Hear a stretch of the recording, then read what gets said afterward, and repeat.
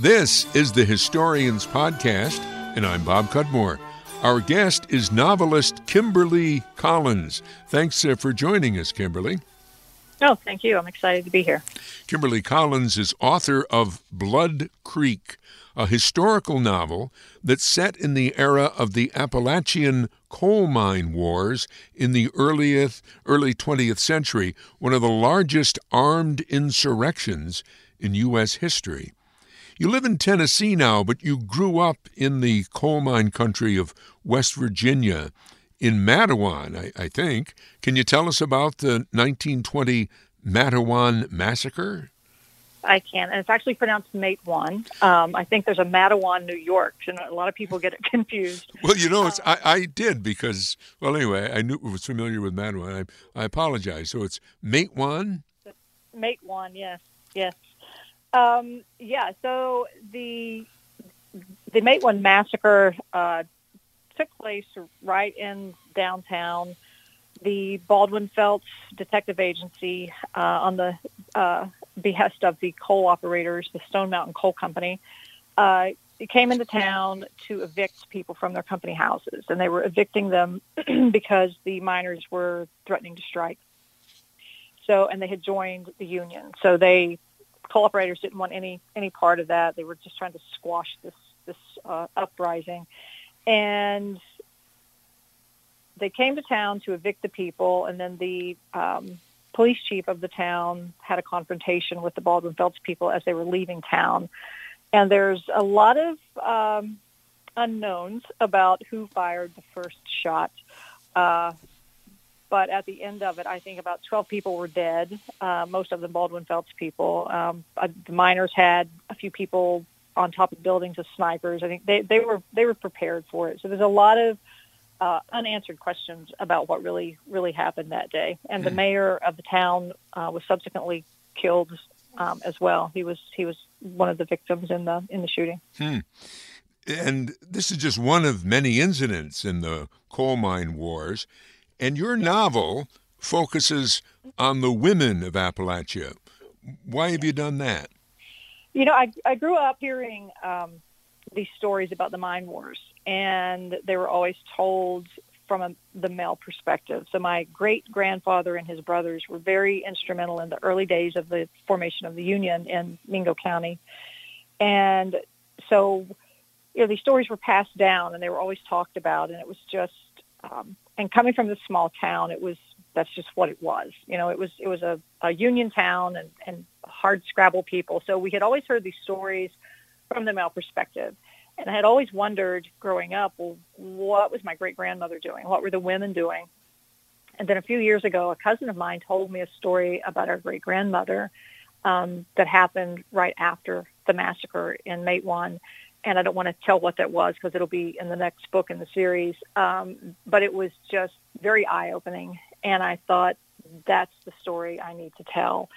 And so as I'm doing research for Blood Creek, which is actually about the Paint Creek and Cabin Creek strike and the battle that happened there, I just found a whole lot of information about the women that were involved in the strike, and one of them being Mother Jones. She was, in her own words, she was a hellraiser. I'm not a humanitarian, I'm a hellraiser.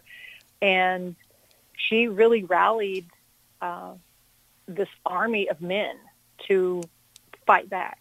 And she was very instrumental. And there were a lot of other incidences of what the women were doing and how they fought it. And they, as I keep digging through these historical documents, it just occurred to me that the women, they were responsible for the home, the children, keeping the family fed, keeping the fire going, chopping the wood, doing all these things. And then when they were evicted from their company homes and they lived in a tent colony for over a year, and they were, they had a huge burden on them. And I think, being a stay-at-home mom in 1912 was very different than being a stay-at-home mom today, especially when you're living in a tent colony and there's, starvation and disease running rampant through the tents. So I just wanted to tell the women's story. I don't think it's I don't think it's enough stories about Appalachia in general have been told, and certainly not about the women. And a small aside to the women and coal connection, my own mother was one of the first women to work inside the mine, and that was in the late 70s. And she and 7 or 8 other women had to file a class action lawsuit to get that right to work inside the mine. And when she went to apply, and I was like 13, 14 years old when this happened, so it was very, very impressionable young child, that she goes to apply for the job. She took all the safety training and all the things you have to do before you can go inside the mine. And she goes to apply, and the man looks at her and says, "Why should I give you, a woman, a job inside that mine when I have men with families who need these jobs?" And my mom was a single mom, and my parents divorced when I was about 12, and there was no other, coal was the only game in town. And she looked at him like, "My children don't count," and he just laughed at her. And so the fight was on, and she won. Oh, so. She was able to get the job inside the mine. Yeah, they did get all the women that filed a class action suit got jobs with back pay. So it was a moment Wow. in the history of coal mining for certain. Right. Now, what did she do in the mine, and how long did she do it?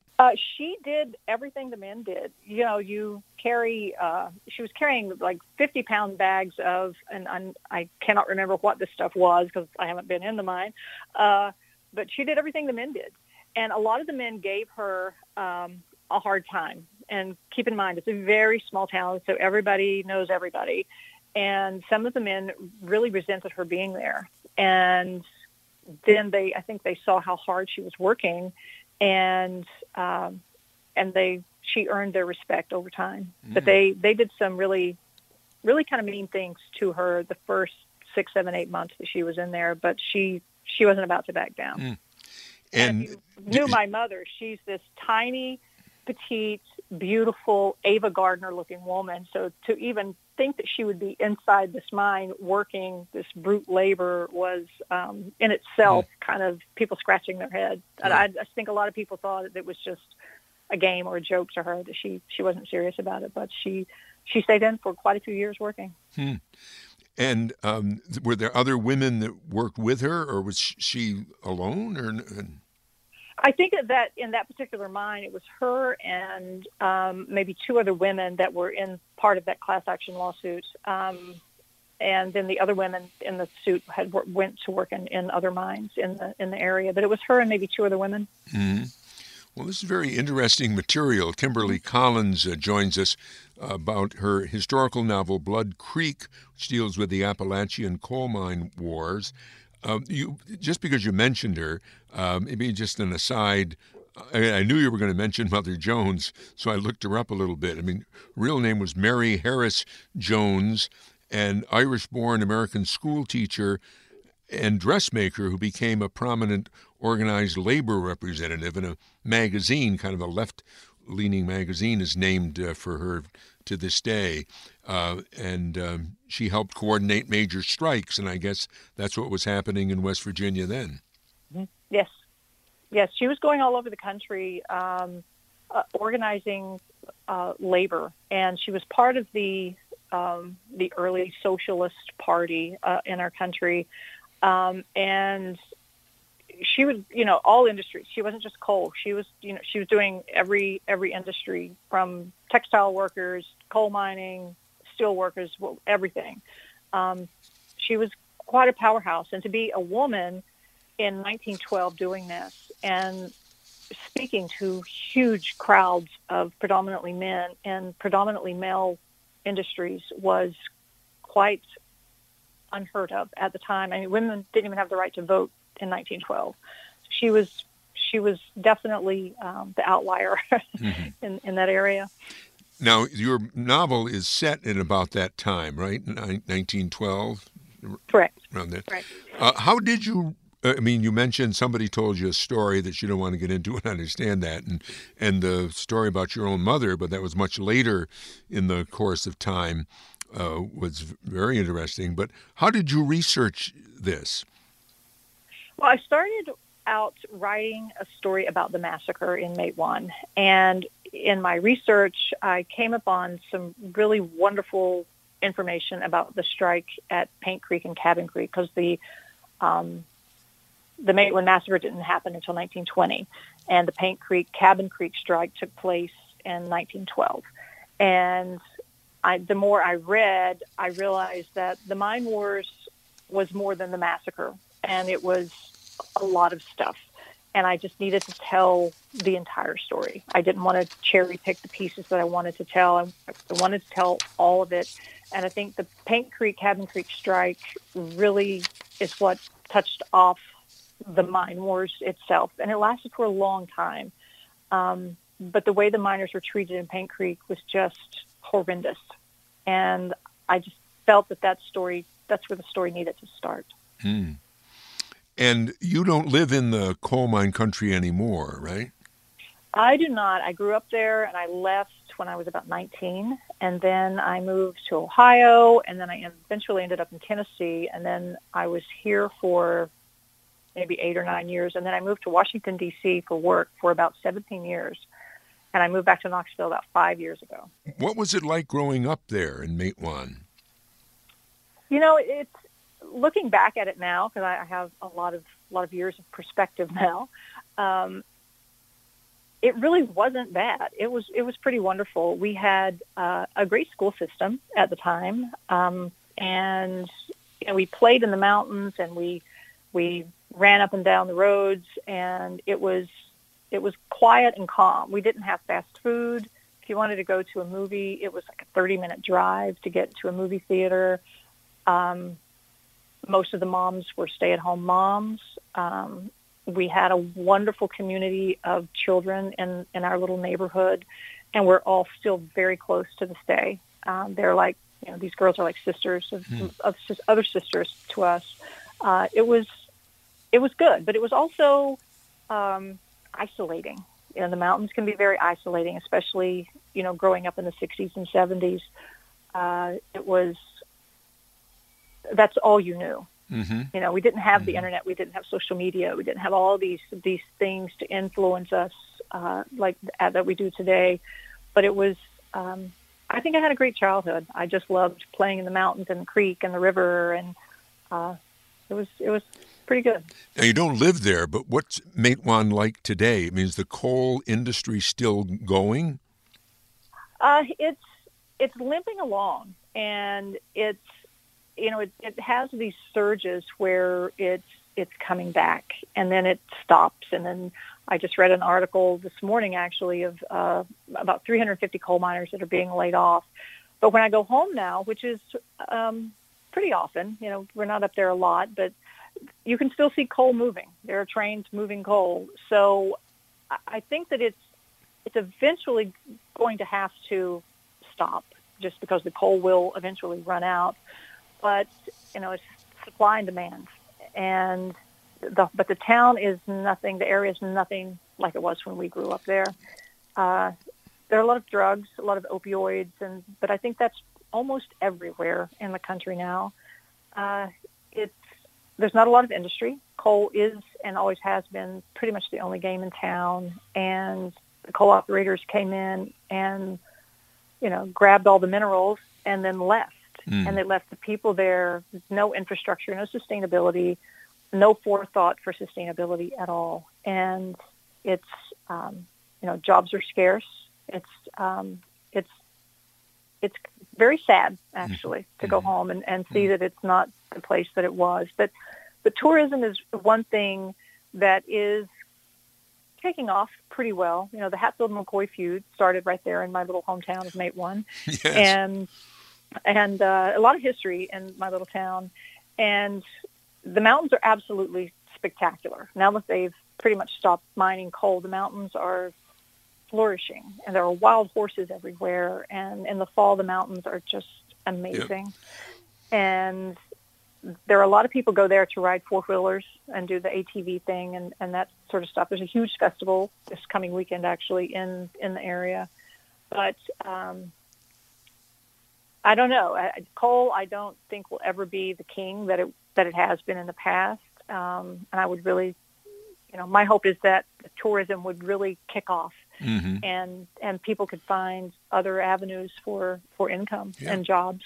Kimberly Collins is author of Blood Creek, a historical novel set in the era of the Appalachian coal mine wars. I hate to take time from your discussion, but as you're describing Matewan, it does remind me of my hometown and home area here in upstate New York. I mean, in a sense, we're in the Appalachians, and we call them the Adirondacks and the Catskill Mountains. And we were, let's say, Amsterdam, where I grew up, was an industrial town. It was the carpet capital of the world for a number of years, but that's all gone. And the population of the city has declined a great deal, and there are these problems that you allude to. But as with you're talking about Matewan, West Virginia, there's more tourism in a way. People are very interested in the American Revolution, a lot of which was fought in that area, and the moving out of the carpet mills has made the place more livable. I mean, the creeks no longer stink from the industrial waste and so forth. Right, and it is just that boom and bust cycle, and it comes and it goes. And I have a job, and my job, I just had a project in Butte, Montana, and it's a mining town, but they were mining copper mostly, and it's the same thing. I mean, it's a different mineral, different extraction process, but it's the same issue. And when I worked in Washington, D.C., I worked on a Department of Defense program for destroying chemical weapons that are stored here in the country. And they're, going into these really small towns where these weapons are stored, and they're building these huge facilities to destroy them. But they took the time, and I think that the government has gotten smart over time, or the people have gotten smart and demanded these things, but they have a whole sustainability program for when the weapons are destroyed and the Army they move out and they're gone. They're trying to avoid that boom and bust cycle.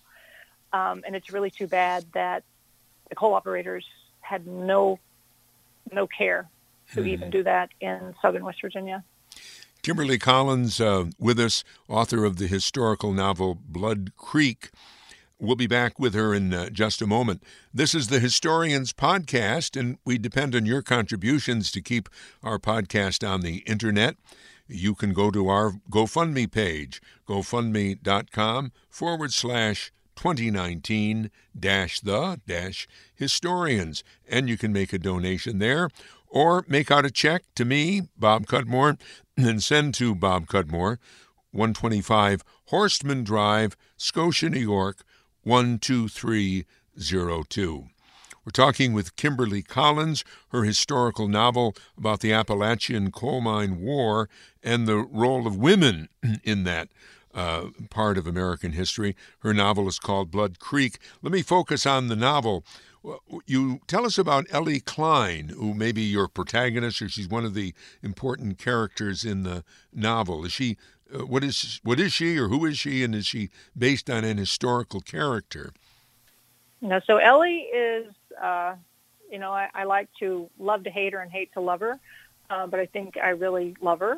Ellie is actually based on a real person, and in part one of Blood Creek, Ellie's life, I try to stick really close to the facts of her life, but in part two, she ventures off into a lot of fiction. But never fear, in book 2 of the Mingo Chronicles, she definitely comes back to her real life for the most part. Ellie is a woman way ahead of her time, and the real Ellie was as well. The real Ellie did things that even today would shock most people. Can you tell us who was the real Ellie, or do you not want to say that? Oh, no, that's fine. So Ellie was married to my brother-in-law's great-grandfather, and that's how I came to know about Ellie. And I had heard just little dribs and drabs of Ellie and Tom Chapin, and then I was reading one of the books I was reading for the research for Blood Creek. I happened upon just a snippet about Tom Chapin. He killed 2 men because of Ellie, and I was just fascinated with the idea that Ellie was doing. She was cheating on her husband with a lot of people. And, in 1910, 1911, this was just horrific for a woman to be doing these things. I think now people pretty much don't bat an eye at some of these things. Right. So I go to my brother-in-law and his cousins and his father, and I'm getting the full scoop on Ellie. And by all accounts, Ellie was a stunning, raven-haired, just a beautiful woman, and very manipulative, and pretty much got whatever she wanted. And I just kept hearing these stories, and I was mesmerized by Ellie. And I knew that she needed to be my main character. Whether she's the villain or the heroine I'll leave that up to the readers. I think she might be a little bit of both. But Ellie does some things that are very questionable. Again, even today, I would be looking at this person thinking, "What in God's name are you doing?" Mm-hmm. But she really did a lot of questionable things. But she, in the book, the fictional Ellie, also does some very wonderful things. But it's always about Ellie, and it's Ellie's. She's not going to do anything that's not going to get her further down the line to where she wants to be. So she kind of plays both sides of the street, if you will, the mine owners and the mine workers. She does. Yeah. She ends up in Charleston on the arm of one of the Baldwin Felts men, and so she's privy to a lot of information that they think that she's beautiful and young and not very. She's a woman and she can't be very smart. She doesn't understand men's business, but Ellie's very smart and she's very cunning, and so she uses this information when she realizes that Baldwin Felts is going to attack her sister, who's living at Paint Creek. And they're going to kick her out of her house, and that it's her sister could be in peril. So she uses all the information she can gather from her lover, mm-hmm. and she acts basically as a spy.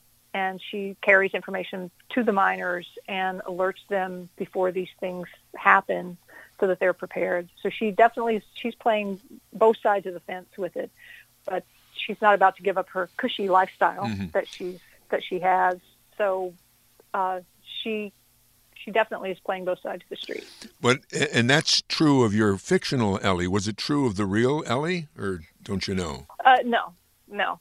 Ellie, the real Ellie, I don't think ever went to Charleston, but she does some things that in her real life, I really don't want to give it away. All right, don't give it away. Because in the next book, it's definitely a turning point for Ellie in the next book.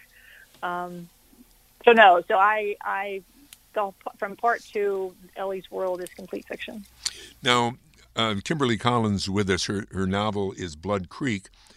In addition, you say you have a job and you've written this novel and I believe one other, but you're also a photographer, and you have this very, I don't know what to call it, haunting picture on the cover of the book showing a woman up to her, if shot from the rear, up to her waist almost in water. What is that picture? I mean, why is it significant to you? So the lovely person on the cover is my niece, and she is Tom Chapin's, who's in the book. She is his great-granddaughter, and her name's Natalie. And Natalie and my younger sister, Dion, we spent a weekend in West Virginia taking photos for the book cover. And I knew on my other book, Simple Choices, is a photo that I took as well. And I wanted to keep with that theme, and I wasn't sure what I wanted for the cover when we went on the photo shoot. And the girls were fabulous. We were on the railroad tracks, we were in tunnels, we were in the mountains, we were in the river, we were everywhere we could be. And Natalie, I'm like, would you care to get in the water? And she's like, yeah, sure. So she gets in the water, and the dress just starts floating up, and I just kept snapping, and it was just a magical moment. And that was the photo that we chose. And I had not named the book, and I had not written. There's a scene where Ellie is in the river contemplating suicide, and I hadn't written the scene. I hadn't named the book or anything. And the photo really kind of set the tone, I think, for the story and for Ellie. Well, so that kind of explains it to me. She's in the river contemplating suicide. Mm-hmm. Oh. Yes. And the river, I believe, I was reading some of your material, is the Tug River, and you say that's an important part of that area of West Virginia. Yeah, the river, growing up, the river played such an important part in the lives of the people who lived along the river, and all the little towns were situated pretty much on the river because the river would violently flood every spring. And, I mean, you just set your clock to it. Every April, the river's going to flood. And it would sometimes flood horrifically and just wipe people out. And in 1977, the river literally wiped out almost every town that sat along her banks. And it was a devastating flood that we had never seen before. And I don't think a lot of the little towns really recovered after that, especially Mate 1. So after that flood in 77, the Corps of Engineers came in and they built flood walls in most of these towns so that to block the river from flooding. And for Mate 1, they actually walled off the town.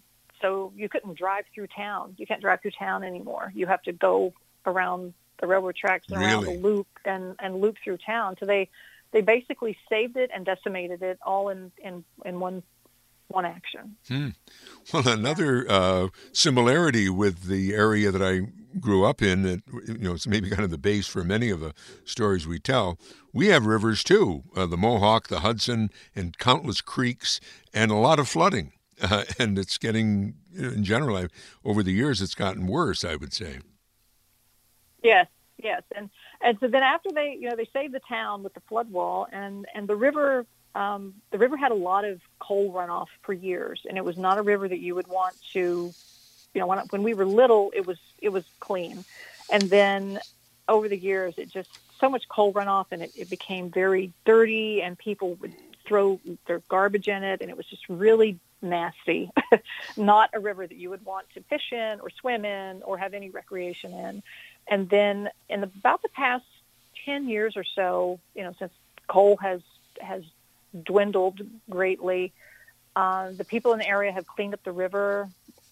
We have canoe races and kayaking and an airboat and all kinds of wonderful things on the river now, and it's turned into a great recreation area. But after we think that we're all saved from the flooding of the river, and she still does fill her banks, and there's still some flooding, but not as devastating as it used to be. But now a few years ago, they discovered natural gas in the mountains. So they come in and they chop all the trees down to lay gas line. And so now there's nothing holding the mountains back. So when there's any kind of rain, this like flash floods, like devastating flash floods coming out of the hollers and down into the valleys. And it's just horrific. So it's like you can't win, when you're a beautiful area and you have all these fabulous extractable minerals, there's someone who's going to come in and destroy the beauty of it. Well, Kimberly Collins, we're just out of time. Sounds like a fascinating book. She is author of Blood Creek, a historical novel set in the early 20th century, the era of the Appalachian coal mine wars. Kimberly Collins and the book Blood Creek. You've been listening to the Historians Podcast, and I'm Bob Cudmore.